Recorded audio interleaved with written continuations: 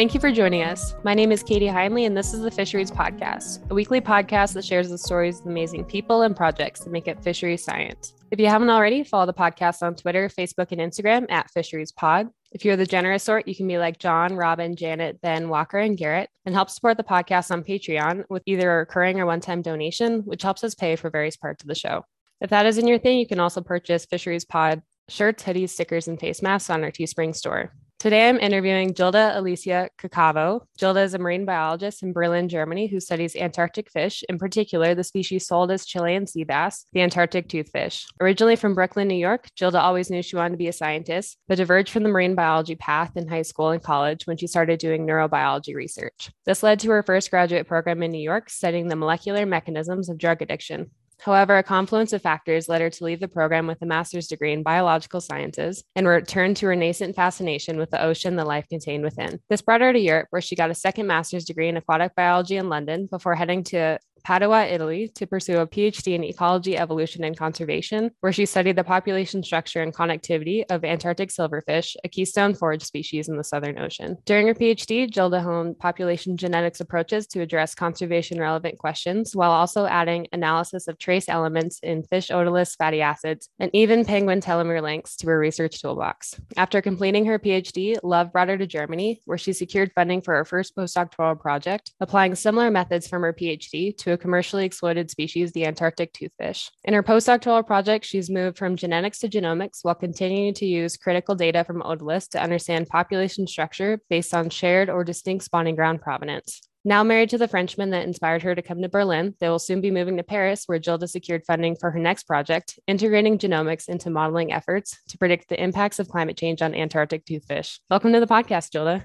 Thank you so much. That was a mouthful. I always like to start with people's background. So how did you first get interested in science and fisheries? So for me, I've just always been interested in science since I was a little kid. I had it in my family because both my parents worked in science. My dad worked in a hospital. My mom was a teacher. And so that was obviously the exposure that started it. And we lived near the ocean. So that interest in science was channeled into marine biology. Mm-hmm. And then it just happened in school. It was something that I could continue to get more and more into. And it was really what happened in high school when I had the opportunity to take part in actual laboratory research that my interest in marine biology shifted, as you mentioned in the bio, to neurobiology, because that's where I had the opportunity to do research. And so a long path later, I made my way back to marine biology, sort of after a lot of soul searching and realizing that the job for me, if I'm going to have a job in society, is going to be a scientist. So I went back to studying in order to be able to do the kind of work that I wanted to do, getting a master's, getting a PhD. And the way I came into fisheries was because I wanted to do science that could be applied and, in a way to make the planet a better place, so to speak. And, my skills were in molecular biology, in genetics, and through my studying and research development, I sort of was drawn to projects that used the skills that I had in order to inform policy decisions and conservation strategies, marine spatial planning, stuff like that. And fisheries, especially if I'm interested in marine biology, is a great place to apply those kind of skills because we want to support sustainable fisheries, both for the ecosystem and for people's consumption. So I think that's the long answer. Yeah. Was it, I know that some people have a really hard time being in a master's program and spending so much time on it. Or I think you started as a PhD student and then switched to a master's. So was it difficult to not give up, but to really switch career trajectories and go into this totally different career path from that neurobiology program? That's a really good question. And it was, of course, difficult. I think because when I switched, so I'd been in my PhD program in New York for 4 years when I left with a master's, but I'd also been doing a lot of other things that I was passionate about at the same time. And I feel like I did get something out of it. So it wasn't a complete loss. Plus, many science PhD programs fund you. So it's not like I was paying 4 years of tuition that then, went away for almost nothing. I mean, I got the master's, but, Right. I was also, I became a bartender, which had always been my passion since I wanted to be a marine biologist. I got a yoga teacher certification and I started teaching yoga. I was starting to learn Italian. There were all these other things that I was doing. And so it was sort of a time for me to explore other interests and then kind of come back to realizing that my main thing will be research, just not neurobiology, but marine biology. And, part of the reasoning for starting that like sort of next career path of graduate education in Europe and in the UK in particular, at least at the time when I did this, which was 2013, 2014, masters in the UK for the field I was looking at lasted 1 year rather than 2 years, which was the case in the US. So that's already, since I'm starting late, that's saving some time. And furthermore, despite the fact that I was coming in as an international students, outside of the UK, outside of the EU, pay the highest level of tuition, that tuition at about £20,000 was still half of a yearly master's tuition in the US. Plus, the program was lasting half the amount of time. So I was basically paying a quarter of the price for an equivalent master's that I could get in the US and getting to live in a new city and all that stuff. Yeah. You kind of answered my next question, which is why did you choose to pursue your studies in Europe? So I'll switch it a little bit. Why stay in Europe after getting your master's there? That's another really good question. I guess there's two answers to it. So one is the pragmatic one, which was similar to the reason to choose London. PhD programs in Europe often last 3 to 4 years, as opposed to in the US, where they last 5 to 7 years. And the reason for that is that in Europe, most people go into PhD programs already having a master's, and they go into PhD programs going into the project that they will work on for their dissertation. Whereas in the US, many people go in directly from their bachelor's, and sort of the first part of the PhD is master's-like coursework. People often also rotate between different labs. They might know what they're interested in generally, like marine biology and genomics, but they don't know exactly what project they want to do. So all of that takes time, and all of those steps are sort of skipped in Europe by already having the master's and by applying to certain projects or writing your own project to get funding for. So for that practical reason, and because I was already a bit later in time because of having started the other PhD, I wanted to stay in Europe. And in addition, just like for the interest and fun part of it, for me, London was very similar to New York, where I was from. It was an English-speaking country. It was a big city. It was very expensive. Yeah. And to stay in Europe, I didn't want to really stay in London. I wanted to explore the continent, learn a new language, be exposed to a new culture. And two cultures and languages that I was always really passionate about were French and Italian culture. And so I restricted my search of PhD programs and projects to France and Italy, where there's already a ton of opportunity. So it also made it easier to focus on what I could do. And that process ultimately led me to choose a program and a project in Padua in the northeast of Italy. Is it similar in Europe? So with my program, I was kind of I found an advisor and kind of like applied to them instead of applying for Montana State University, which is where I go, and then finding an advisor. Is that similar in Italy, or do you apply to the program and find an advisor after you're accepted? I think it's very similar. So I applied to a program, but I needed to establish a connection with the advisor I would have, sort of get the information about the type of project they were hoping that I would carry out, and then get my input on it and how I would want to develop it. So that collaboration needed to be established. And then my application is essentially the project proposal that's submitted to the university, and then the university accepts that. So I think in a sense, it's very similar. And I applied also to a couple of programs in France, and that was also similar. In France, they often also do interviews where you have to present your proposal as well. But yeah, it's more or less the same idea. You contact someone, you develop the project proposal, and then you submit that in a formal process to the university's program. That's really cool. I think I like staying in the US just because most of my family is here, but it's really interesting learning about people going to Europe and the kind of different systems that we've got over there, and really looking at similarities as well. So my next question, I was wondering if you could talk a bit about your research themes and how those have evolved from starting your master's in London to your current postdoctoral work. Yeah. So in London, I had the chance to work at the Zoological Institute there, which was in Regent's Park, and they were working on population genetics to inform the health of benthic ecosystems at the bottom of the sea, and in particular in the North Sea. And so I was lucky enough to be able to go on a Norwegian research vessel that was sampling benthic organisms in different parts of the North Sea where shrimp trawling was taking place in order to assess what impacts, if any, shrimp trawling was having on the local ecosystem. And my project in particular was to look at population genetics in a species of soft coral called sea pens, Funiculina quadrangularis. But sea pen is a funner name. And the idea behind that project is that these sea pens sort of stick up like palm trees a bit from the seafloor. So you can imagine that a trawl that's coming almost like a shovel on the seafloor would scoop those up quite easily if it's trying to collect shrimp that often live near the seafloor. And the idea was that if we could identify genetic isolation between different populations of sea pens, so fragmentation of the populations, that would be an indication of a loss of biodiversity, a loss of population diversity among these sea pens. And these sea pens, like a tree is critical for a forest ecosystem, are critical for benthic ecosystems in the North Sea or in many places around the ocean. So that was the impetus behind the project. And what we ultimately found was that there was some indication of a correlation between greater population isolation in areas where there was heavier trawling, which was essentially what our hypothesis had been, but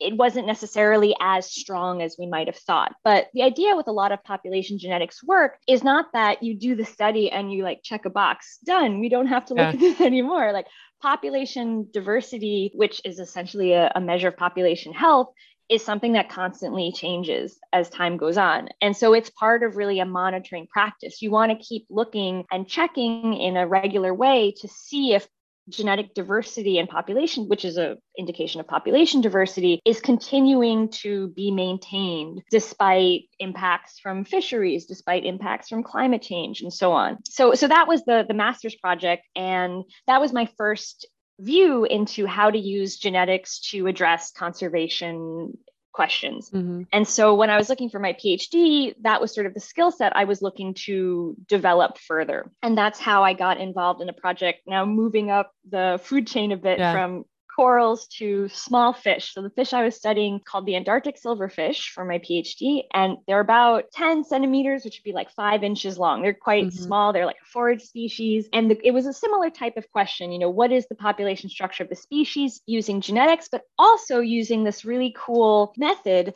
which is called autolyft trace element analysis, which is a bit of a mouthful, but as you and many of your listeners might know, because they're into fish, like autolyfts are fish ear bones, like the same way we have, as humans have ear bones, they have ear bones as well. And the cool thing about fish autolyfts is that they develop in a regular pattern in the same way that a tree grows in a regular way, that you can cut through it and see rings, and it can identify the age of the tree based on that. And so you could do that also with autolyphs. And that's a way that lots of people look at the ages of fish in order to answer questions about stock structure, et cetera. And the thing with trace element analysis is that every time the fish lays down some calcium to build the bone structure, there's always some other elements that aren't calcium but have a similar chemical structure to calcium that also get laid down. And what types of elements and in what concentration they get laid down can be directly related to the environment that the fish is exposed to. So we can measure certain trace elements, some common ones are magnesium or barium or strontium, as a proxy to the type of environment a fish was exposed to. And the main questions we like to answer with this type of method is to understand, were fish from group A spawned in the same area as fish from group B? And we would know that based on whether or not their trace element profiles in the very center of the autolyth, representing bone structure laid down at the very beginning of life, whether or not that was similar or different. We can't necessarily, it's a bit more complex. We want to say group A spawned in this area. That would require more types of environmental tracers and things like that. But we can certainly say is A different from B? And that's super useful when trying to understand if different populations are exchanging individuals, how connected they are, which ultimately informs how we want to impose fisheries practices. Mm-hmm. So that's what I added to my toolbox during my PhD. And then moving on to my first postdoctoral project, which I'm completing here in Germany now, I took those tools and then applied them to an even more conservation adjacent species, which is actually a fish species, the Antarctic toothfish, which you mentioned in the bio is also known to many people as Chilean sea bass. Mm-hmm. And the idea was to now apply these methods in a context of fisheries management and spatial management, because in the Antarctic, there is a goal to develop a series of circumpolar marine protected areas to safeguard life around the continent. So far, some of your listeners and you might have heard of one that was developed in the Ross Sea area of the Antarctic, which is the largest marine protected area in the world so far. That was done in 2016. And there's others planned for areas around the Antarctic Peninsula, the Weddell Sea, East Antarctica, and so on. And so this kind of data about population structure, particularly about a top predator species like Chilean sea bass, is very useful to inform where the boundaries of marine protected areas should be placed, and also how fisheries practices should be implemented. And so in addition to applying the techniques I developed in my doctoral research to Antarctic toothfish, it was also about taking everything up to 11, so to speak. So like moving from genetics to genomics techniques, which we can talk more about in further questions, but also with the autolift trace element work, seeing if we could look at not just elements that were laid down when the fish was born and right before the fish was captured, but also if we could use transects, so going from the center of the autolift to the edge and seeing how elemental deposition patterns change over the life of the fish, see if we can use those to inform migration patterns over the life of the fish. Mm-hmm. So those are the two sort of new things in the current project. And then last but not least, the next project that I'll be moving on to in a month, because this project's winding down, is going to be moving from getting that baseline sense of how a population is doing to using the baseline information about population connectivity to predict how populations will fare with respect to climate change. So now integrating environmental variables like temperature, like sea ice extent, with oceanographic current patterns to then have a sense of not just what's happening now, but what can happen in the future. Because precautionary practices and marine spatial planning, that's all about a vision to the future. And while present data can inform that, if we can model how that present data will look in the future, we can be even smarter about the policies we make. So that's going to be the next stuff I'll be working on. This is so cool. I'm so glad you liked it. My first one, I've heard a little bit of using otolith macrochemistry in salmonid streams where they're trying to figure out where their natal spawning streams are. So it's really cool. I've wondered if you could use in the ocean, but it always seemed like the signal was so similar, but maybe that was just in comparison with freshwater streams. So the hope here is that there's enough difference in the water chemistry across where they're moving that you might actually be able to get at those movement patterns. For sure. And you're right to say that there is definitely a difference in magnitude of signal between species that have a life history that goes between fresh and salt water. You definitely see differences there for sure. That's where these type of techniques were first developed, but they've shown that in particular in the waters around the Southern Ocean, in the Antarctic, but also in other environments as well, depending on the water mass that fish occupy, depending on certain current systems that they're associated with, you can define differences. They're not as strong. It's more difficult to tease them out. And perhaps we can't find the same extent of difference that you can in freshwater systems, but there is still a signal there, and you can work with it, even if it's a bit more difficult. So yeah. That's the good news, I guess. Yeah, absolutely. And then I've got a couple, they're a little bit haphazard, so hopefully they'll make sense to the listeners. In your bio, you had mentioned that one of the techniques you'd used in your, or that you developed in your PhD toolbox, in addition to the microchemistry methods, was looking at penguin telomere lengths. And I was curious why you were looking at that and how it's relevant to that Antarctic toothfish research. It's a very good question because it's actually not related to Antarctic toothfish research. Because one of the other huge perks, I think, of being a marine biologist and a fisheries scientist is the people you meet and get to work with. So back in late 2016, when I was at my first conference, it was an Antarctic conference in Malaysia.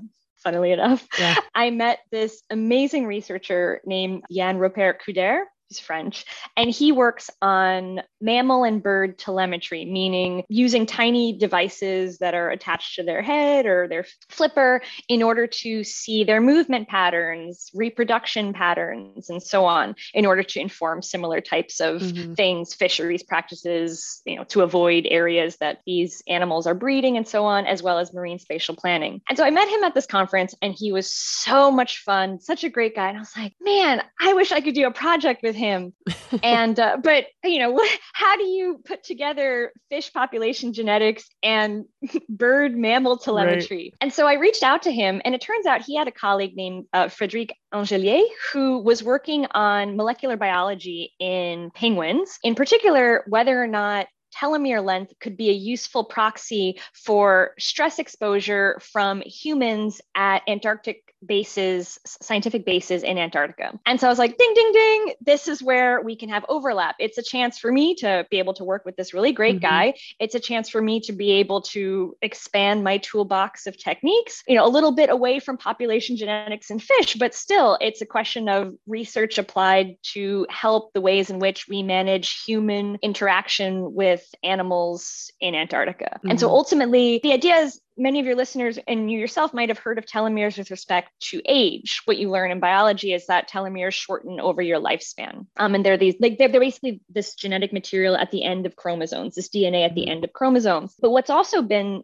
defined in recent years in wild animals is that telomere length can be used as a proxy for life expectancy, essentially, the life expectancy of a wild animal. And so you could compare groups of wild animals, and you could essentially tell, if you're looking at telomeres and if similar aged animals in the two different groups, if one group has shorter telomeres, they might have worse outcomes or might be less able to deal with environmental stress or anthropogenic stress than the group that had longer telomeres. So this has been shown in lots of different species, birds, lizards, so not just marine, but also terrestrial species. And the question was whether or not this could be something useful in the Antarctic, because one of the questions is obviously, so the Antarctic is a place where no one lives, right? There's just researchers that, spend time in Antarctic stations, and there's a huge effort to not impact the environment in any sort of negative ways. But monitoring the environment, doing the work that scientists need to do, does impact the environment. So the question is, how can we make sure we have the least amount of impact and mitigate any kind of negative effects that might exist? And so the idea was to develop the potential of this proxy that we could then use to say, if there's a question of a group of penguins near a research station, or there's a question of building a runway for planes or a helipad or something like that, or where to put up a new station and so on, that we could use this telomere length proxy to inform whether or not current activities were already having a negative impact on penguin populations. And now, while our study was relatively small, I think our group, we had about 20 penguins, Adelie penguins that we looked at, we did see a significant impact of that penguins living near the research base. This was the French research base near the Dumont d'Urville Sea, that these penguins living near the research base had shorter telomeres than the ones living in a protected area that had almost no exposure to humans. And so while the study was small, it showed that this is a proxy that could be promising to apply to larger groups in other parts of the Antarctic as a way to continue to monitor the impact that humans are having on animals in Antarctic. That is very cool. It's cool to hear about side projects too, I think. I mean, side projects are the best. It's often difficult for me to focus on one thing because everything's so interesting. Yeah, absolutely. Well, we can go back to your research with the question of what is the benefit of shifting from more population genetics techniques towards genomics? It's a pretty easy answer just by explaining the difference between genetics and genomics. And it's just that genomics is more powerful. And so what's genetics and what's genomics? Like, we can define genetics as studies using, or at least population genetics, studies that use markers, be they nuclear markers, so markers in DNA that's in the nucleus, mitochondrial markers, so markers in DNA that's in the mitochondria of cells, so specific markers that we can use as proxies of relatedness between different groups of species, of a particular species. Whereas in population genomics, we're no longer just looking at particular markers. We're looking at the entire genome of an individual. And the entire genome you can think of as just the sum total of all of the information in the DNA. And so the first kind of techniques that were developed in genomics were called reduced representation. And the reason for that, it costs money to sequence DNA. For comparison, the Human Genome Project, which was one of the first big sequencing of a whole genome project, took 13 years and cost a couple of $1 billion. And it involved hundreds of scientists. It was a huge thing. But that was 20 years ago. It finished in 2003. Now I can sequence the entire genome of 50 of my Antarctic toothfish or Chilean sea bass for $2,000. Now, it's still expensive, but that's a huge job. And I personally can do that, not with a giant international consortium of hundreds of scientists. So it's essentially an advancement in sequencing technologies, which has led to a drop in their price, an increase in their accessibility. And so, the first step into that was reduced representation techniques that were able to break down the genome into reproducible smaller parts. So you would essentially take 1% of the genome and use that as your sample of the genome to then compare between different groups. But now we're even able to sequence entire genomes, and that information, that not only provides so much more information and so much more power in looking for differences, but it also lets us answer so many more questions. So not just about population relatedness, but about adaptation, population increases and decreases over time, structure of the genome, functional elements, like what gene is involved with what behavior, all of these things. So that's the advantage and the reason why it's possible. That's awesome. So with your shift to genomics, are you trying to develop baselines for the Antarctic toothfish, try to manage those genetic baselines into the future, or is it still just trying to figure out what you need to know about this fish so that you can manage it effectively into the future? I would say a mix of both. So it's about what is the population structure now? So, and developing monitoring methods that we can apply sort of this study, make it more streamlined and repeat it over time. How can we make this more of a regular thing rather than just one analysis now, since it hasn't really been done properly up until now, as well as understanding sort of what are the unknowns that we want to know about in this fish species. So that's part of the work that I'll be doing in my next project in looking at, well, are there indications of adaptation in the species? And that's something that we can look at by analyzing whole genome data. And while you would think adaptation is a good thing, and obviously it is, but it does require, it's an energetic process. It requires more than stasis. And so populations that are undergoing adaptation, which we can identify by analyzing whole genome data, these are populations that are going to be more at risk from environmental stress, anthropogenic stress from fisheries. So those are populations that we might want to manage more precautionarily, or we might want to develop marine protected areas around those particular species, populations, and so on. So that's the way in which it's both getting a baseline, seeing in terms of just the population structure, seeing how we can look at that over time, but also how can we look deeper into the genome to answer even more fundamental questions about the health of populations with respect to the stressors that they experience. I feel like my tagline for this episode is just gonna be like, oh, that's so cool. That would be amazing. It's so interesting, though. I hadn't thought about adaptation being an energetic cost and the extra management steps you would want to take for a species that's adapting to these new environmental conditions. That's really interesting to think about. Yeah. My next question is just kind of silly, but have you got to do any field work for this work? Have you been able to visit Antarctica? It's not silly at all. And unfortunately, I have a disappointing answer, which is no.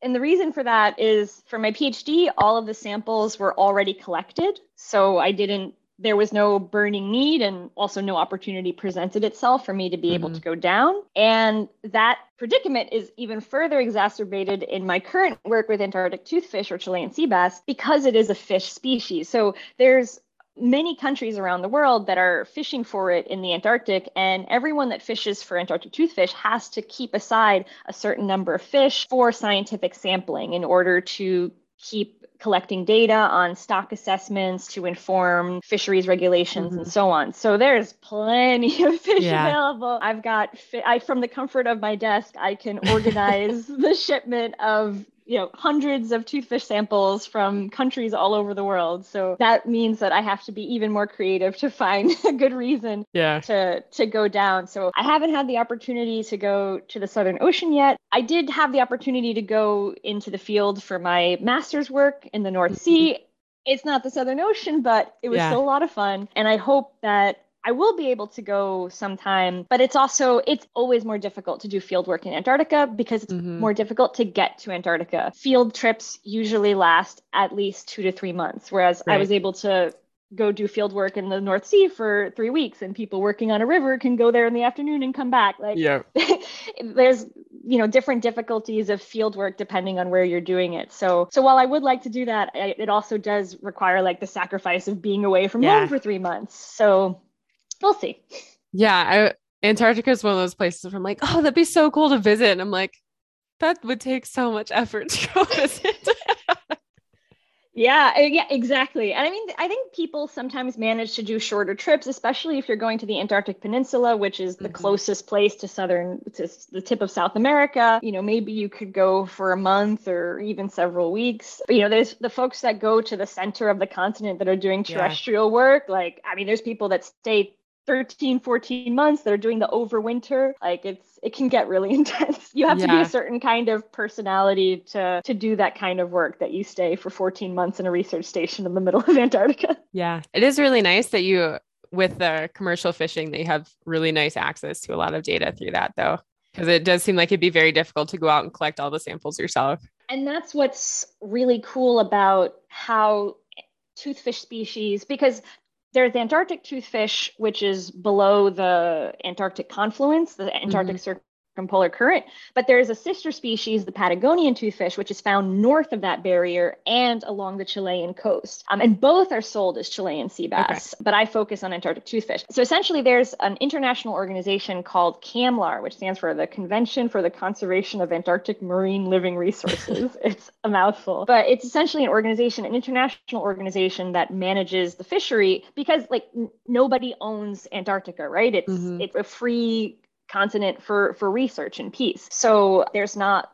to be fair, there's always a little star to that, because there are some economic exclusive zones in the Southern Ocean, but these are very tiny with respect to the entire Southern Ocean. So the whole area is managed by this international group, and they organize this mandatory sampling from the fisheries vessels and so on, in a way that I'm sure fisheries and other environments, scientists that work on fisheries and other environments, would be envious of. And that, of course, also has to do with that there's far less fishing in the Southern Ocean, just because it's so expensive and difficult to get to. So it's also a volume that's much smaller than, say, tuna fishing in the Pacific. Right. Yeah. So interesting.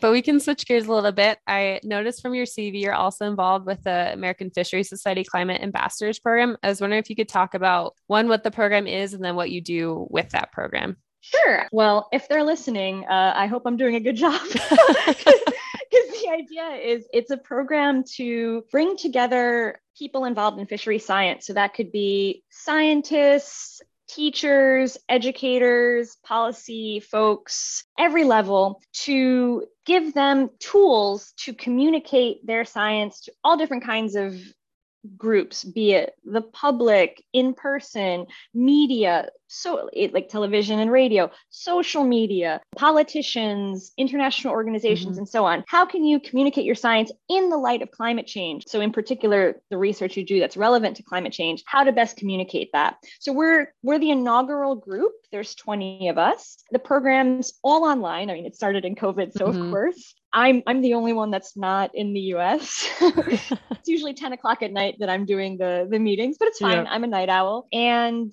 Yeah, it's a series of different types of, we meet twice a week online and we do trainings and workshops. So anything from getting lectures from improv actors about how to speak and engage with folks, to like learning how to develop engaging narratives, such as the ABT construct, which is the and, but, therefore. So always wanting to frame your ideas, like you start with the and, you bring in the but, and then you resolve with the therefore. And that makes for more engaging storytelling, essentially. Mm-hmm. So this kind of training and material and tools and tips, and then we get to create different types of materials, fact sheets, videos, stuff like that, work with people that are in science communication in the media, all that sort of thing. And yeah, so far, I mean, I hope that it's had some impact on my communication and presentation so far. I think for sure it has. And it's also a really great group of people that are in the program, people that manage the program. So I'm very privileged to be a part of it. So I'm excited for it. Yeah, I remember seeing some of the posts about it when it came out. So I was pretty excited when I saw it on your CV. I'm like, oh, I can ask more about it. Highly recommend. Yeah, seems like a very cool program. I would love to improve my science communication skills. That was part of my driving factor. And I was like, when they were looking for volunteers for the podcast, I'm like, oh, that might be a good opportunity for that. So. I tell you, everyone, like, we can all improve our communication in anything, and communication in science in particular. Yeah. So I think every opportunity, I'm always excited to take it. So I completely relate to how you feel about it too. Yeah, very cool. So one question I like to ask most people is what hobbies and interests they have outside of fisheries and conservation, because I think sometimes we forget that we're people outside of scientists. So it's nice to have a reminder that we can do other things. So what hobbies and interests do you have? I agree that that's a very nice question and important to humanize scientists. I've got lots of hobbies outside of fishery science. First is biking. I love biking. I do it as my means of transport. I don't drive, for example. And I also really like doing bike trips. Once with a friend, I biked from New York to Minnesota over 3 weeks. And recently during my honeymoon with my husband, we biked from Venice in Italy, where we got engaged, to Naples in the south, 900 kilometers later. Oh, wow. We're near where we got married. So it was a bit like full circle. Yeah.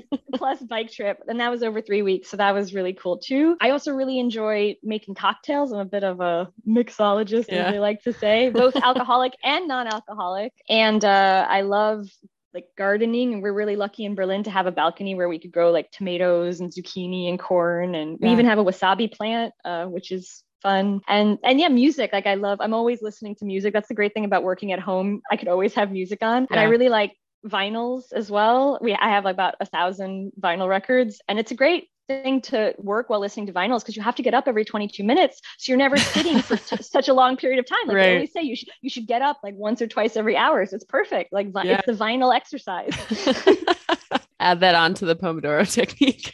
Exactly. That's awesome. All right. Well, Jilda, this brings us to, okay. I always struggle with this part of our script, because we always say like, oh, the tough part of the interview is over. So I don't know if I agree that this is the tough part. I hear you. We are brought to our final 5 questions that we ask each guest on the show. And the first one is, what is your favorite fish? So my sort of propaganda answer would, of course, be Antarctic tooth fish, because it's what I study. But I would say if I could pick another fish, it would be coelacanths, like the fish they discovered around Madagascar with the legs, because that's just such a crazy thing that there are still fish in that like evolutionary transition between fish and land animals. It just blows my mind every time. Yeah, very cool. All right. The second one is, what is your favorite memory from your career so far? That's a really tough question, because there's lots of types of memories. So there's like memories, like sort of achievement memories, like when I defended my PhD, when I published my first paper, when I got my first postdoctoral grant. And then there's like field memories, like working 12 hours on the research vessel in the North Sea, and then like also hanging out at bars in Norway with colleagues.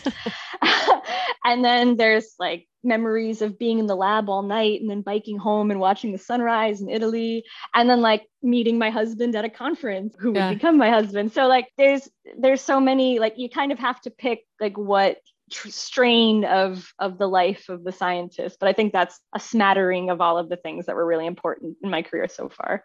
Yeah, absolutely. All right. The next one is, what is your dream job and location? I would say that my dream job is exactly what I'm doing now. but just doing it at a larger scale and with more job security. So the idea would be to, instead of me just carrying out my research project, to have a research program in which I had technicians, other researchers, postdocs, and students that I would work together with to carry out multiple research streams under the umbrella of like conservation genomics and modeling and other types of tools to understand population and so on. And I mean, the dream place is where I'm going, is Paris. Well, I will say what the dream place is. The dream place is Paris plus New York. Because as you said, for you, like, you want to be in the US because that's where you have family. Like, I have family in New York, and it's hard to be in Europe and be away from them. So like the dream would be to be set up professionally in Paris and have the advantages of living there, the European social safety net and all that, but also have a professional foot in New York to be able to go more often, to also be with family there, and so on. So that's the dream. So far, we've got one foot in Paris, and we're working on the foot in New York. There you go. Making progress. Exactly. All right. If money was not an issue, what is one project you'd like to work on? So I think I might prompt another That's So Cool, because it prompts it from me with the following project, which are pop-off tags. So what these are, ovulo pop-up tags. And what these are fish tags that are essentially little tiny computers the size of a fish egg that you can implant into a fish ovary. And the idea is when the fish spawns, the little mechanical device comes out at the same time, and it transmits a radio signal with the information of when it spawned, when the fish spawned, where it spawned, and all the relevant environmental data, depth, temperature, salinity, and so on. And this is an incredible tool to be able to understand fish reproduction processes in areas that are hard to get to when we can't, because for example, Antarctic toothfish spawn in the winter. The winter in the Antarctic there's sea ice out to forever. It's really difficult to access a lot of these spaces. So we know, I mean, we're starting to learn more, but we know very little. The problem is that these tags are just being developed. It's not clear how well they can work in like the open ocean, for example. And number two, they cost $2,000 a pop. Oh, so if money was not an option, I would have a barrel of these. I would work to optimize them in toothfish, and then work to actually create a study based on them to be able to understand more about how spawning works, because that's hugely important to understand population structure, connectivity, and then to develop marine spatial planning and precautionary fisheries practices. That is another That's So Cool prompt. Right? I was like, in the back of my mind, I'm like, do I say it? No. Keep it together. That would be very interesting, because I think a lot, even just I work with trout in Montana, and we still don't know a lot about what they do in the winter, just because winter is really hard to work with. And so thinking of ways around that, especially like I can't imagine trying to work in Antarctica in the winter. So exactly. I mean, so it's not only in crazy ecosystems like Antarctica where these could be useful, just as you were saying, Montana trout, this would be a great place to use such a system as well, once we can get it to work, while we're not there, and maybe spend less on it. Yeah, for sure. Definitely spend less. Okay. Our final question is, if there's one point or principle you could have programmed into everyone's head, what would it be? So I was thinking about this, and I think I have one scientific one, which would be the fact that genomics is not just in the ways that many people might have heard of it, like ancestry DNA kits and being able to understand where you come from and so on. But it's also sort of a window into the future, because we can use this to understand how wild populations will have a tendency to react to environmental stressors from climate change, from humans, and so on. So that's my scientific take home. And then my sort of more general one is that, like, some of my most enjoyable moments as a marine biologist, as a fishery scientist, is just like sitting at my desk at my computer with my partner next to me on his desk, and we're listening to a record, and it's just the afternoon, and I'm having some tea, and that's it. And it's just so wonderful. It's not necessarily like when I was on a boat in the North Sea with the 10-meter waves, or when somebody was on a glacier in Antarctica. And I think a lot of your listeners might also have this, looking towards fishery scientists or scientists generally, like, wow, that's so cool. What I do is so lame. But I think the coolest things that people do and the most beautiful things are really those everyday things. I think it's impossible not to envy and to think other things are cool and want to do that. But we lose the appreciation for the beautiful things right under our nose when we get too caught up in that. So that would be my more general take home point. That is such a good reminder, because it's the majority of what we're doing too. So it helps to be more grateful for those everyday moments. Exactly. Awesome. Well, Jilda, thank you again for coming on the podcast today. It was so fun and so cool learning about your research. If people want to find out more about your work or get a hold of you, how could they do that? So I have a website, basically my name, jildacaccavo.com, where I have everything about my research, all the other kind of groups and my papers and things that I'm linked to, research projects. My email's there if you want to find out more or get in touch. So I would say that's the easiest thing. And it's been such a pleasure to talk to you, Katie. Wow. Well, I'm glad it was fun for both of us. If you would like to get a hold of me or the podcast, you can find me at KB Heinley on Twitter. And the podcast is on Twitter, Facebook, and Instagram at Fisheries Pod, or send us an email to feedback@thefisheriespodcast.com.